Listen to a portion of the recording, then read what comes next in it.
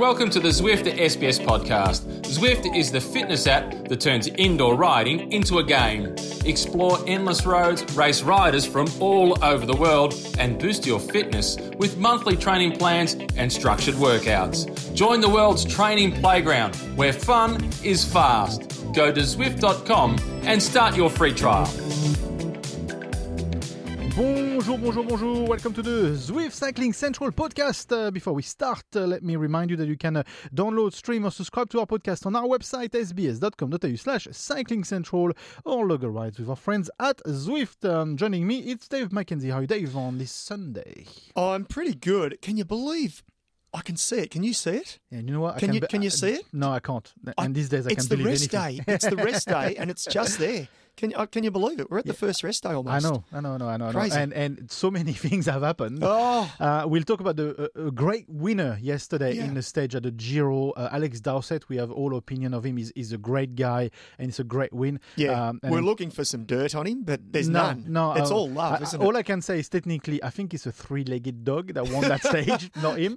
That was hilarious, wasn't it? Yeah. And we caught a glimpse of the three-legged dog when he was about a kilometre to go, and he was going for it. I was watching the Italian commentary, and they're like, "Oh, tensione, carne," and then next minute he gets to the dog. The dog took the inside line for the quickest way home. Dowsett, he was very cautious. He went the far right side. Absolutely, but that was like, you couldn't write this. You couldn't, like, if I was sitting at my laptop and going, let's write this finish, and then a three-legged dog comes in. Yeah, and everything the dog did was illegal because it jumped the barriers at about 1.1 kilometres to go, and it was a cute dog. Though. It was a cute. So we'll talk about Alex Dowsett's win in a minute. But first of all, of course, the news broke yesterday. Simon Yates is tested positive to the COVID-19. This is big news because he was one of the favourites, let's say that. And that's a big blow for Mitchelton Scott. Yeah, they've had a rough trot this year. This Giro d'Italia, certainly. They've had a rough trot. You know, riders, that super fast stage 2 days ago, riders crashed. They had 3 guys went down. They got through in the end, but they lost one rider. In fact, Simon Yates lost time on Mount Etna, so he was on the back foot. To be super fair, but they were hoping he was going to come good. And as we all know, the Giro is a brutal 3 weeks, and the last week's always tough. But this is just it's a nail in the coffin, isn't it, for Mitchelton, unfortunately? Absolutely. And then remember we were saying a few pods ago about, where is the bubble? Where is that COVID bubble? What's going on? And then I'm not against putting the You're giving a bit of typical French. I'm surprised. You're 42% Italian, so don't give them too much stick. I am just surprised to see so many people around the riders, and then now I am actually very surprised to see so many people around the riders while one is testing positive. Yeah. And what are the next few days going to look like? You know what Matt White said to me? He might have said to both of us, or he said to me off mic, and I'm sure he won't mind me saying this. When the restart season was happening, the 18 World Tour teams, and more specifically the World Tour doctors of those respective teams, they all got together and created their own protocol. So the teams created a protocol before the UCI created one. Yeah, the UCI created a 1-page or a 2-page document. The teams created a full-own bubble themselves. So their bubble, and Matt White said, we feel more confident when we're on the race than when we send the riders home. And he was right. He said, all the riders live in different countries in Europe. They all have different, they're all in different restrictions. Some can go and sit at a cafe, some can't. So he said, we're actually more confident when the riders are on the race, they won't test positive. And now it's happened. So again, I'm with you. We're not pointing the finger. The case numbers are going high in Europe. We do know that. But it certainly has been different to what we've seen at the Tour. The interesting thing is the Giro have not got the same rules enforced as the Tour de France. That actually came as a surprise because I don't know why, but I've assumed the three Grand Tours, the 3 Grand Tours had the same sort of race bubble, so to speak. Yeah. And this idea of a 2 strikes and you're out, the Giro doesn't have that 2 strike and you're out policy. And I whether it's my being lazy, I haven't seen what the actual rule is, but I know it's not the Tour de France. Yeah. But I did read one article where they don't have that same It's more relaxed, basically. So I think what did happen, the rest of the team immediately got tested, of Mitchelton Scott, riders and staff. They all came back negative, so that's a big plus. They will all get tested in subsequent days again, to be sure. Simon had really mild symptoms, and the symptoms came up during the stage. He said, apparently, he immediately told the doctor. They immediately requested the test. So they did everything right. They did the right thing. Yeah. Do you know what scares me though? Yeah. Is how many bidons did he have and then throw on the side of the road? How many? There's how many? There's all sorts drops of sweat that have been on other I know, riders. I know. When you start thinking about this, Yeah. the bidon for me is a big sticky one. Pardon jeez. But remember, we talked about at the Tour de France that we were saying, well, it's like grenades they're sending potentially with coronavirus. Yeah. Well, technically, all the bidons that Simon Yates got, they're like he threw grenades, and he didn't know, but grenades were thrown. Do you want to go work for one of those commercial tabloid? I'm actually applying an English newspaper. Grenades. Come on, seriously. You see what I mean? Like, no, it's just an image, but you see what I mean. Yeah, it's true. It's a little bit. What is it? Be alert but not alarmed. Yeah, I think that's what it is. And we saw overnight as well. Kirsten Wild, the defending champion of Ghent-Wevelgem, last year's winner, she's tested positive for COVID. She hadn't left her house to join the bubble, and she said, "Lucky I hadn't." She said, "Now I'll sit this one out." So it's becoming, it's on a knife's edge. Yeah, and then we are heading towards the end of the season. Definitely, there's only a few weeks left, I think, in the actual calendar of for official cycling in the UCI. But it can't come soon enough. I think it's starting to unravel a little bit. Well, the Vuelta starts in 6 days. I know. This is so you and I were talking before we sat down here and pressed the record button. You would think we will know in 3 days' time if the Vuelta will start, because all of the riders and teams have to travel there. Because of the logistics? Because of logistics. They will be arriving in 3 days' time, 3 to 4 days' time, I would think. So we are going to know if the Vuelta starts. And let's face it, it's going to be a government decision of Spain, not ASO. With a massive sticky point being Madrid. Because Madrid is the finish of the Vuelta, but Madrid is in ultra red zone, like those many red zone in France and across Europe, and organizing a finish of the Vuelta in 3 weeks' time, for 4 weeks from where we sit now, it's a bit of a gamble in a town like Madrid, a city like Madrid. You would think that if the race goes ahead, the finish won't be in Madrid. But remember, you've been at the Vuelta actually. Yeah. How big would that be if the finish? And you know Spain very well. Yeah. How big would that be if the finish wasn't in Madrid? Wasn't? I know that at the Tour de France, if the finish was not in Paris, in the Champs-Élysées, it would be super weird. It hasn't. Look, I could be corrected here, but I believe it has not finished in Madrid forever. Okay. It has in recent history, but it hasn't always been the case. So I don't think it would be. I mean, I'm imagining Barcelona. Yeah. I haven't read and looked where all the COVID red zones are in Spain. That's a big call, though. Like Barcelona versus Madrid, it's Catalonia against Spain. There's a lot more politically. I think finishing, because you know my favourite city of Spain, which is where I spent some time racing, and I plan on living there in the future for some period of time. Sevilla. Valencia. Oh, Valencia. Sevilla. Oh. See, I'm not. Yeah. Okay. Sorry. No, Valencia. It's a beautiful city. So, I mean, I'd love it to see the race finish there, but it's impossible. And you're right. I can work for a British newspaper. I'm trying to just put these things together, one against the other. Come on. ¿Qué pasa, hombre? Create divisions and everything, But yeah, Giro-wise, what does that mean for Mitchelton Scott now? Because they've lost their leader. It's been a pretty tough beginning of the Giro. It means Lucas Hamilton is free to fly. Yep. The young Aussie, and there's been talk already to let him off the leash a bit more. Look, he actually was left off the leash, I think, on Etna. So Lucas Hamilton now will go for it. And they're diminished in numbers, Mitchelton. They've lost, 3 guys? They've lost 3 guys, yeah. Bookwalter, Feeney, and now, of course, Yates. So they've just got to play smart. But they'll support Lucas, and of course Jack Haig is there as well. Remember, Jack's leaving at the end of the year. He goes to Bahrain McLaren next year. But it gives Lucas Hamilton a real big chance, and he can do it sort of without not a guilty conscience. I'm not sure that's the right way to put it, but Simon's not there. He's free. And he can feel good about going for it. He's not stepping on anybody's toes. Yeah, that's right. Yeah, so I think this is a really good opportunity for Lucas, and I think we've all been wanting to see, what he's still pretty young, but we're eager to see what he can do over 3 weeks. In a Grand Tour as well, absolutely. Winner of the stage last night, we said at the beginning of this podcast, Alex Dowsett. I really like Alex Dowsett. I think he's a genuinely nice guy. We both interviewed him a couple of times.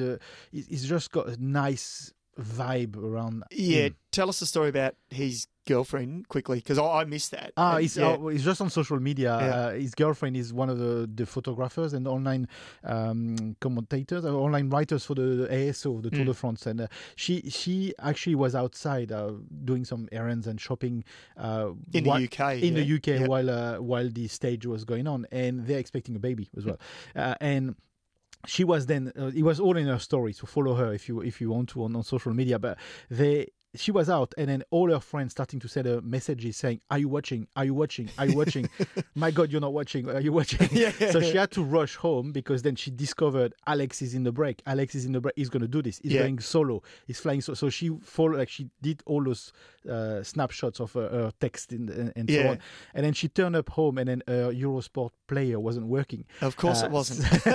So then she basically had to rush back to Alex's parents, where they finally watched the last 10K together and celebrated. So there's a bit of a story around it. And I love those stories. But it's brilliant. And she said a comment which I think, I don't know Alex personally or his story or something, but she made a mention saying people don't realize how the last 12 months have been up and down for Alex, and how much this is a pivotal point in him feeling so much better going forward. It's massive. It is absolutely massive. And he said that in the pre-race grab. He said, "I don't have a job next year. Tough year." He didn't elaborate on it. But I just want to read a quick tweet from our mate Rory Sutherland, who I spoke to a few days ago. And the interview, I think, went up on, it was certainly on the live coverage. Forgotten what race it was. There's been that much happening. It's been crazy. But it's also on Cycling Central. Rory's retiring at the end of the year. Rory's 39. He's had an amazing career.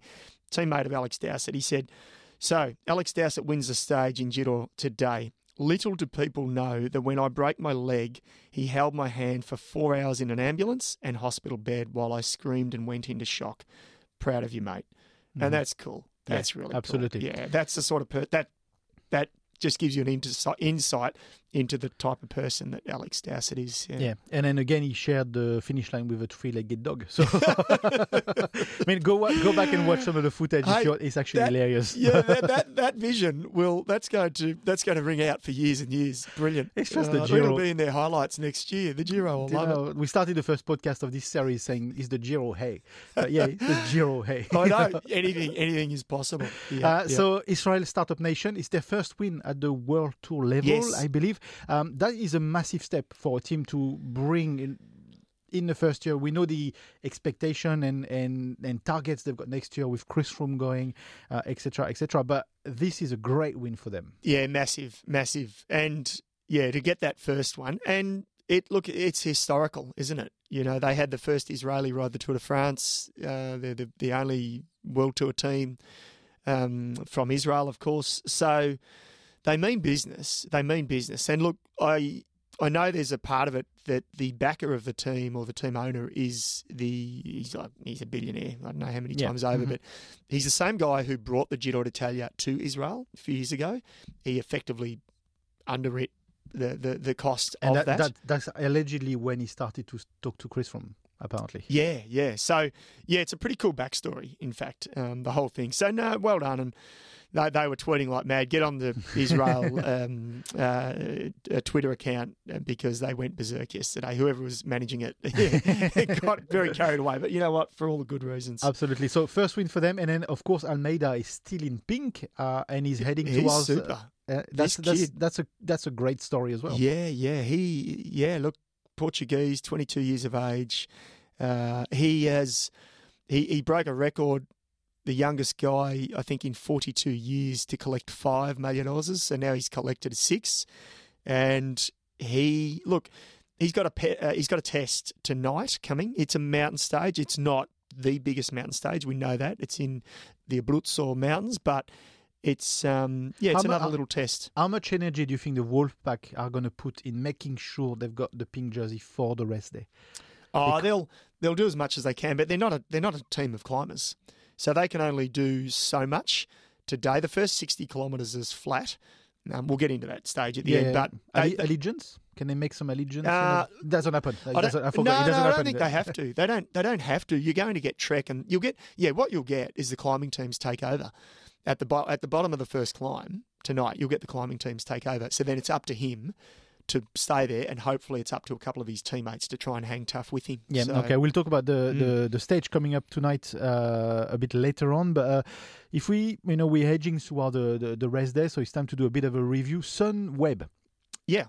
How do we first of all, let's listen to Luke Roberts from Sunweb, because we just want to chit chat about how they've been going this week. The team's been riding great so far. They've shown in the first week they're a strong team, that they're really taking this goal of a GC result seriously. They've been riding well. They've been sticking together, riding well as a team, and they're also showing in the results that it's paying off. We have a very tough day coming tomorrow in the mountains, so it'll be a critical day tomorrow for the GC, and we want our guys to have the good legs in tomorrow's stage. So that was Sunweb's Luke Roberts. How do you rate their first week? Because you would have thought that, with the performance they got at the Tour de France, maybe some of this sort of mindset could go and drip into the Giro. I think definitely it has. But at the end of the day, Michael Matthews, he went that close many times, 2 or 3 times this week, but he hasn't won a stage yet. No, he hasn't. And we've been, you and I, and maybe other media, to a degree, more so in Australia, because Matthews, we expect sort of big things from him whenever he steps over the bike. But the story, actually, when you look more closely, it's not about Matthews at now. Okay. The stages up to now, yes, there's the sprint stages. They got Wilco Kelderman in the top 4, and Jai Hindley. Jai Hindley is 3rd overall in the young rider category. Okay. So they're actually having a fantastic Giro so far in terms of their GC. Mm-hmm. And as Luke Roberts said, they're treating it as a GC. Yeah, they're treating the GC aspect really seriously, and they've delivered so far. So, they're nearly halfway. Yeah, they're halfway, and they're in with a chance here. So that's the story, I think, moving forward for that team. Okay, and Sunweb, like I said before, they've been a good restart, if not a great restart. 3 wins at the Tour de France. Yeah, I mean, they've lit up some really good stages at the Tour. And their Tour wasn't really about the GC. No. Was it? It was about the stage wins. Whereas here, I think as much as, it's easy to say now it's not about the stage wins because Matthews hasn't won one. So we can say, it's the GC focus. But they're proving it because they got 2 guys. And let's not forget what they've been doing in the classics as well with Hirschi. Yeah. Yes. He's won a monument. So they're winning not just in here and there. They've been winning stuff. Yeah. So they will carry. They've got that morale and confidence from and they want to sort of these guys have been waiting in the wings. They didn't ride the Tour. A lot of them didn't do the classics because they're prepping for the Giro. So they want to say, hey, don't forget about the B squad, or we're not the B squad either. We can win. So there'll be a little bit of pressure, but also a little bit of pride that they want to deliver as well. And so I think watch these guys. And Kelderman's been one of those guys where I think he needs everything to go perfectly. But if everything does go perfectly for Kelderman, he can podium at this Giro. Okay. Yeah, I really think he can. He needs everything to go right. but he can do it. So. But they've got a good vibe. Sunweb generally have got a good Yeah. vibe. This year they've got a good vibe going in a team. Yeah, Absolutely. great vibe. Yeah. Any other team or people or riders or anything you want to point out for this particular, if we wrap up this week, sort of? Anyone that you know? Nibali has been visible and invisible, exactly like a winner of the Giro should be. He's been doing everything almost perfectly to the book. Yeah, yes. Nibali, he's the fave. He is the fave, and Stefan Kruijswijk I would put second fave at the moment. Now that Yates had lost some time anyway, but Nibali looks good. He looks very good. He's not putting a foot wrong at the minute. Nah, not at all, is he? He's exactly where he should be. He's ahead when the sprint is dangerous, for the pack. He's doing everything he should. Yeah, if he continues on this way for the next 10 days, he'll be a hard man to beat. 100%. Absolutely, 100%. Okay, let's talk about the stage tonight. You said is it a mountain stage? Can we classify it as a mountain stage? It is. I'd call it middle mountains. But you've got a little story about the city we're heading to, because this is also like it's Europe. There's so much history in every place. But where we're going today or tonight, it's got an incredible story. Yeah, it does. And look, you talk about the famous cities and the places that we know well or know of as a tourist destination in Italy. Like Ventimiglia for me for shopping. yeah, exactly. Yeah, 100 metres across the border. Roccorosso is the summit finish. It's not a big summit finish, but there's a town that sits at the bottom of the same name, Roccorosso. It was devastated in World War II. The town was actually destroyed in 1943. A lot of the civilians, there was a huge massacre. It was devastating to the area.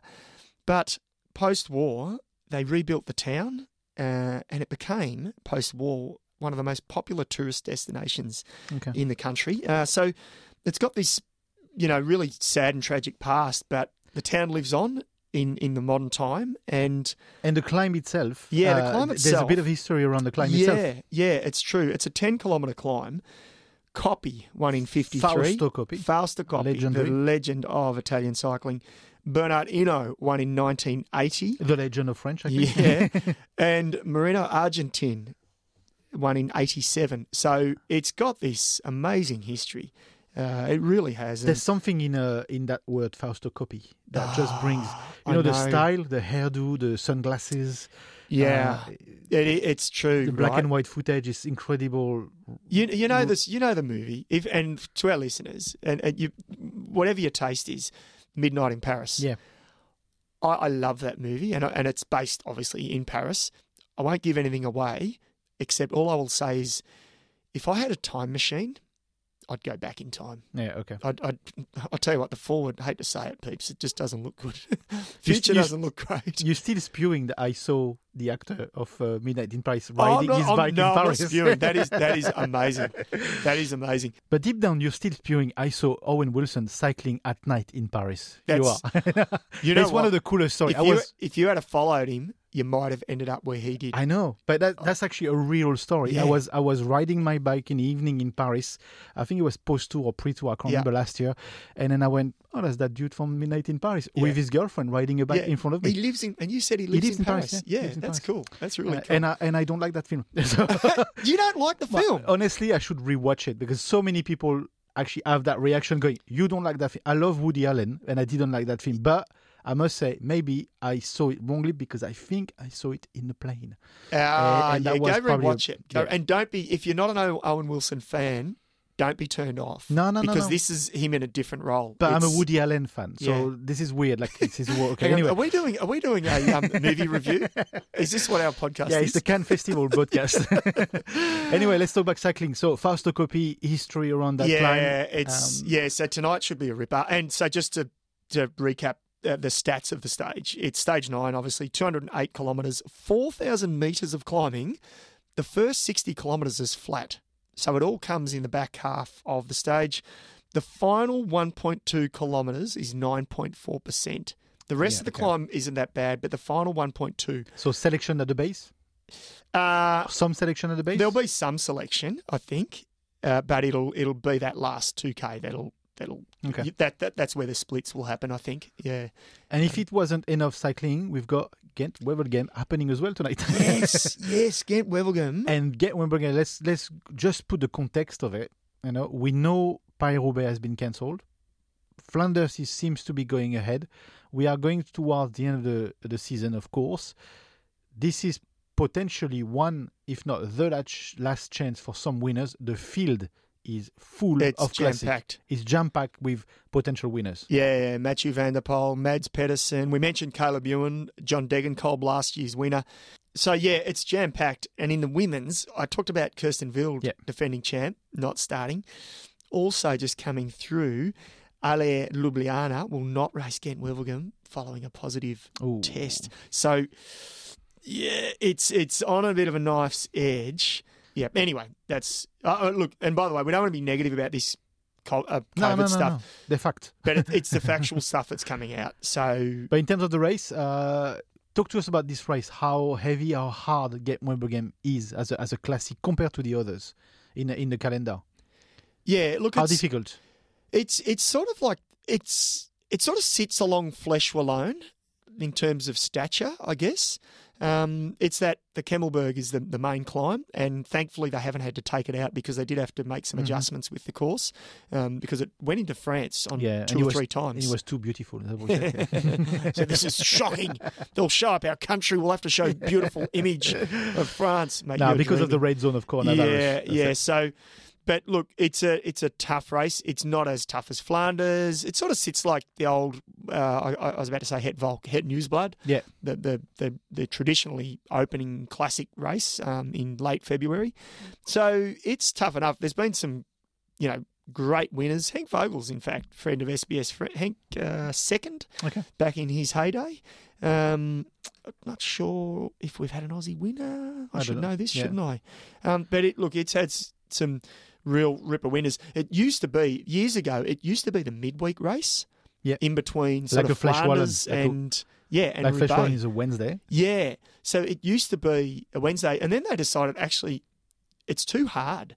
We need to make it on a weekend, a separate sort of weekend race on its own, standalone event, and they've done that. Obviously, this year's been all over the place in terms of the calendar, so they've just slotted it in where they could. But it's going to be great. It's going to be a good race. Both men and women will be, will be exciting to watch. Absolutely. And then there's also Paris Tour, which is on SBS Viceland at 10:20 today. Paris Tour is also quite an incredible race as well. But that just shows you how much is packed in this calendar. You know what? Hands down, I mean, the UCI released the calendar, but hands down to the race organisers, no matter what happens now, the sport has salvaged the year and salvaged the sport, I think. The sport would not have died, but we would have seen a lot more casualties in terms of teams, in terms of potentially riders. We have somehow gritted out this year for a sport, let's be honest, has a lot of moving parts, one of the hardest sports, I think, to operate in a COVID environment. So, you know what? I'm proud of what the sport's been able to achieve this year. Absolutely. And just talking about Paris Tour, it's a race that exists since 1896. Wow. It's a race so there's been 113 editions. The first winner is Eugène Prévost in 1896. It's a very fast race, and it goes through the vineyards of the Loire Valley. So if you're into nice whites, it's actually crisp whites. I don't know.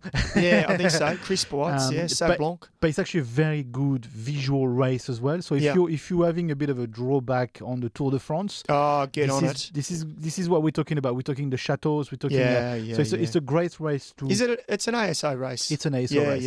Yeah. And since 1896, so that's how much history there is. Yeah, that's very cool. Absolutely. Very cool. And I said it before, and I remember one year where Virenque won it solo, which normally is won by sprinters, but Virenque won it solo because he was basically playing out his career with the team Global Frit. Correct. And this just shows you, what Will could do anyway. Yeah.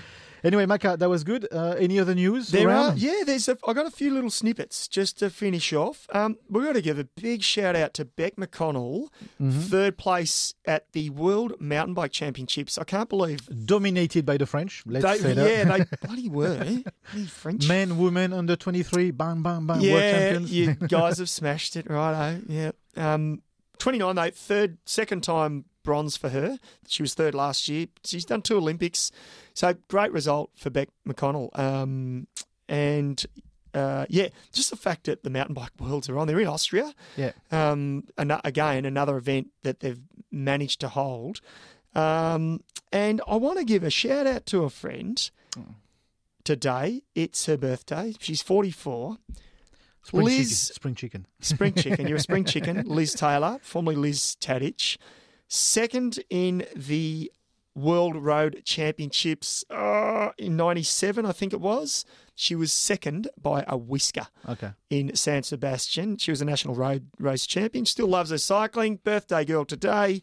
Happy birthday to you, Liz.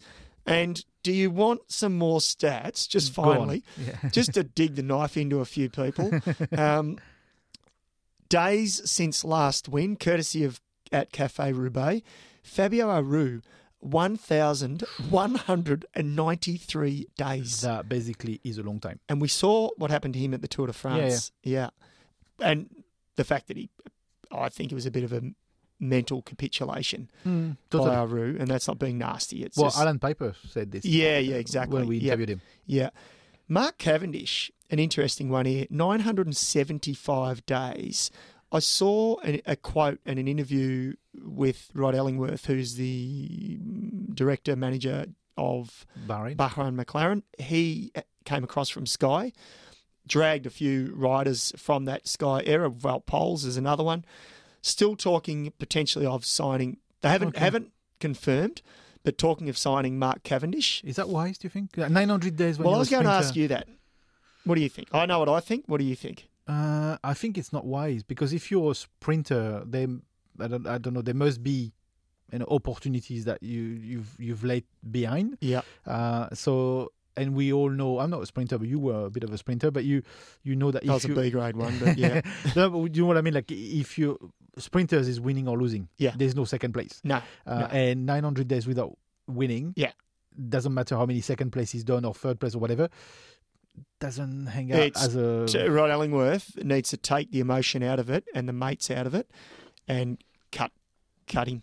He's done. Cav's done. He has been one of the greatest, 100%. I'm not saying that. Unless he's got some sort of program where he wants Cav to take more of a sort of... I don't see Cav being a lead-out man for a sprint. And I don't see him as a mentor for younger riders. That's just my opinion. So I think they've got to cut him loose. Okay. Interesting. Yeah, I think it'd be deadwood on a team, Bahrain McLaren, big budget, want to move forward. I think they've got to make some tough decisions there. And Romain Bardet, 959 days. Yeah, it's a long time. Yeah. But on the flip side, Bardet, heading to the team that we were just talking up. Sunweb. Yeah, I've got big hopes for him in 2022. Hopefully we'll reset that counter very soon. 22? 21. Jeepers, yeah. Let's not kill another year. No. We know it's tough time, but it's not cancelled yet, 2021. No, that was a slip, wasn't it? Thank you, Micah. Thank you very much. This was the Zwift Cycling Central podcast. Before we go, let me remind you that you can download, stream or subscribe to our podcast on our website, sbs.com.au/cycling central, or log a ride with our friends at Zwift. Until next time, it's bye for now. Before we go, a quick shout out to Zwift, the fitness app that turns indoor riding into a game. Getting started on Zwift is easy. All you need is a bike, a trainer, and the Zwift app, and you're ready to go. Explore endless roads, race riders from all over the world, and boost your fitness with monthly training plans and structured workouts. Join the world's training playground, where fun is fast. Go to Zwift.com and start your free trial.